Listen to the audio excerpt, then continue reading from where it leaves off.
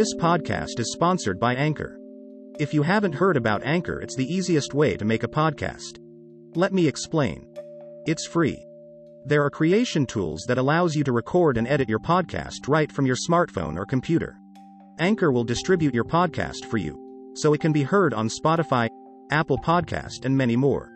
You can make money from your podcast with no minimum listenership. Download the free Anchor app or go to anchor.fm/Shazad-Rashid. Nuclear energy has been a thing since 1951, and since then, there have been around 30 reported accidents globally. Most of them were pretty minor compared to the two disasters everybody is familiar with, Fukushima and Chernobyl. Chernobyl is undoubtedly the worst nuclear accident in history for a number of reasons.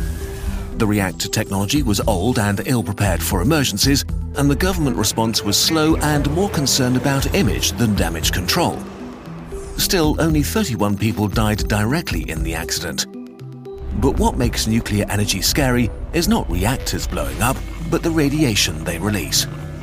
So the real question is, how many deaths through cancer and other diseases will Chernobyl cause? Here things get really complicated because you dip right into controversy, and just discussing the different estimates and how they were calculated deserves a video of its own. The most pessimistic estimate comes from a study commissioned by the European Green Party and projects up to 60,000 premature deaths by the year 2065.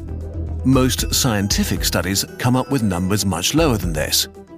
The WHO has estimated that in total, the long-term death toll will be around 4,000.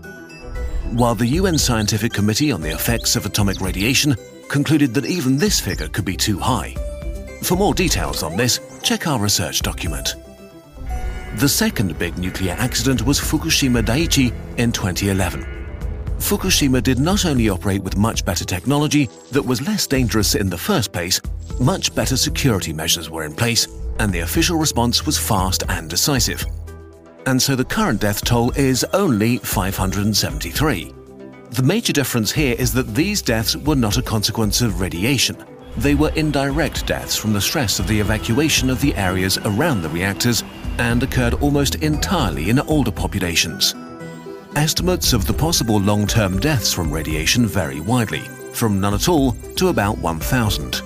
In terms of the other long-term consequences, an increase in thyroid cancer in children has been observed, but according to the WHO, this is related to the increased screening rates. By 2018, there had been only one confirmed death among workers as a result of radiation-induced lung cancer. Now, let's compare this to renewable energy. Solar, wind, and geothermal energy basically only cause deaths as a result of construction and maintenance accidents. Unfortunately, their current share of global energy is pretty low. The major player in renewable energy is hydropower, which mostly means building dams and letting water flow through turbines from a higher elevation to a lower elevation. In total, hydro has been the most fatal in terms of accidents, with hundreds of thousands of deaths in the last half-century. One accident clearly stands out: the 1975 Bankao hydroelectric dam failure in China, which has striking similarities to Chernobyl. Old technology, poor design, and poor management by authoritarian governments concerned about appearances. In a nutshell, a massive typhoon triggered intense flooding that destroyed the dam and, subsequently, a number of smaller dams in a chain reaction, unleashing a flood of over 15 billion cubic meters of water in total. Kilometer-wide waves as high as buildings devastated thousands of square kilometers of countryside and countless communities. All in all, the death toll from just this one accident and its direct consequences is estimated to lie between 85,000 to 240,000. But all of these deaths caused by nuclear and renewable energy are actually negligible in comparison to the real killer energy source: fossil fuel, the most widely used source of energy and electricity. When we burn fossil fuels to heat up water and make turbines spin, or to cause mini-explosions to move cars with internal combustion engines, gases like ozone, sulfur dioxide, carbon monoxide, and nitrogen dioxide are released into the atmosphere. Breathing in these gases disrupts lung function, which aggravates chronic conditions like asthma and bronchitis and causes a wide range of respiratory and cardiovascular diseases. But even more dangerous is the fine particle pollution burning fossil fuels causes. A mixture of solid and liquid droplets of poisonous substances as small as 2.5 microns in diameter. They easily find their way deep into your lungs and increase the risk of deadly diseases like lung cancer, stroke, and heart disease. Fossil fuel-related air pollution is the #1 cause of environmental-related deaths in the world.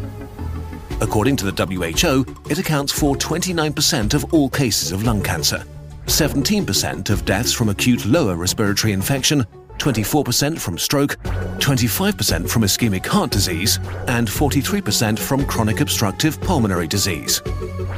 All in all, outside air pollution adds up to the deaths of 4 million people each year.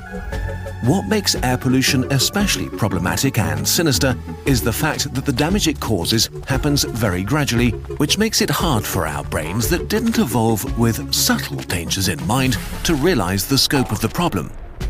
Collectively, air pollution from fossil fuels is estimated to have killed around 100 million people in the past 50 years.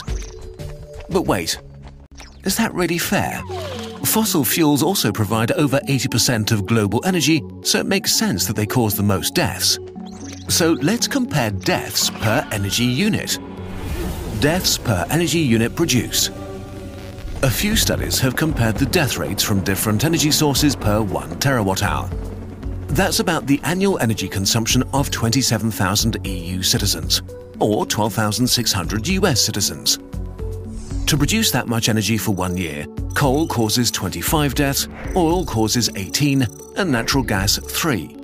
Renewable energy causes 1 death every few decades. And nuclear, in the worst case, nuclear energy would cause 1 death every 14 years. One study even found that nuclear energy actually saved 2 million lives between 1971 and 2009 by displacing fossil fuels from the global energy mix. The numbers are clear. Even when using wildly pessimistic numbers, nuclear energy is among the safest forms of energy generation, and at a time when we're struggling to slow down rapid climate change, it's a really valuable low-carbon option. However, all these facts still leave one major argument that is fielded against nuclear power. Opponents of nuclear energy argue that nuclear waste and its lack of long-term storage solutions is an unacceptable problem and risk, while proponents of nuclear energy say that until renewable energies are able to cover the complete energy demands of mankind, it's arguably safer to store nuclear waste for the time being than to inhale poisonous gases and promote rapid climate change. But a detailed discussion about nuclear waste would go too far here. More about it in our sources. Let us know if you'd like a whole video about it.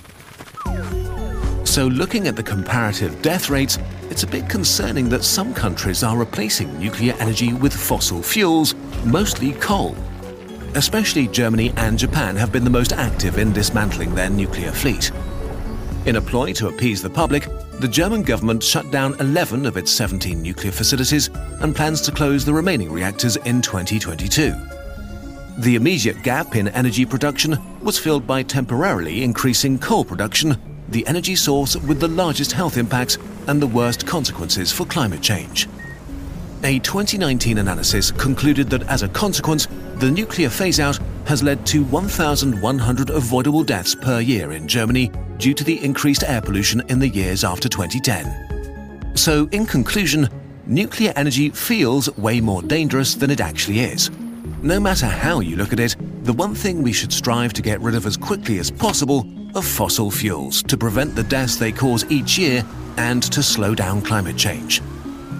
Regardless of how much you personally care about climate change issues or which energy source you favor, saving millions of lives should be something we can all agree on.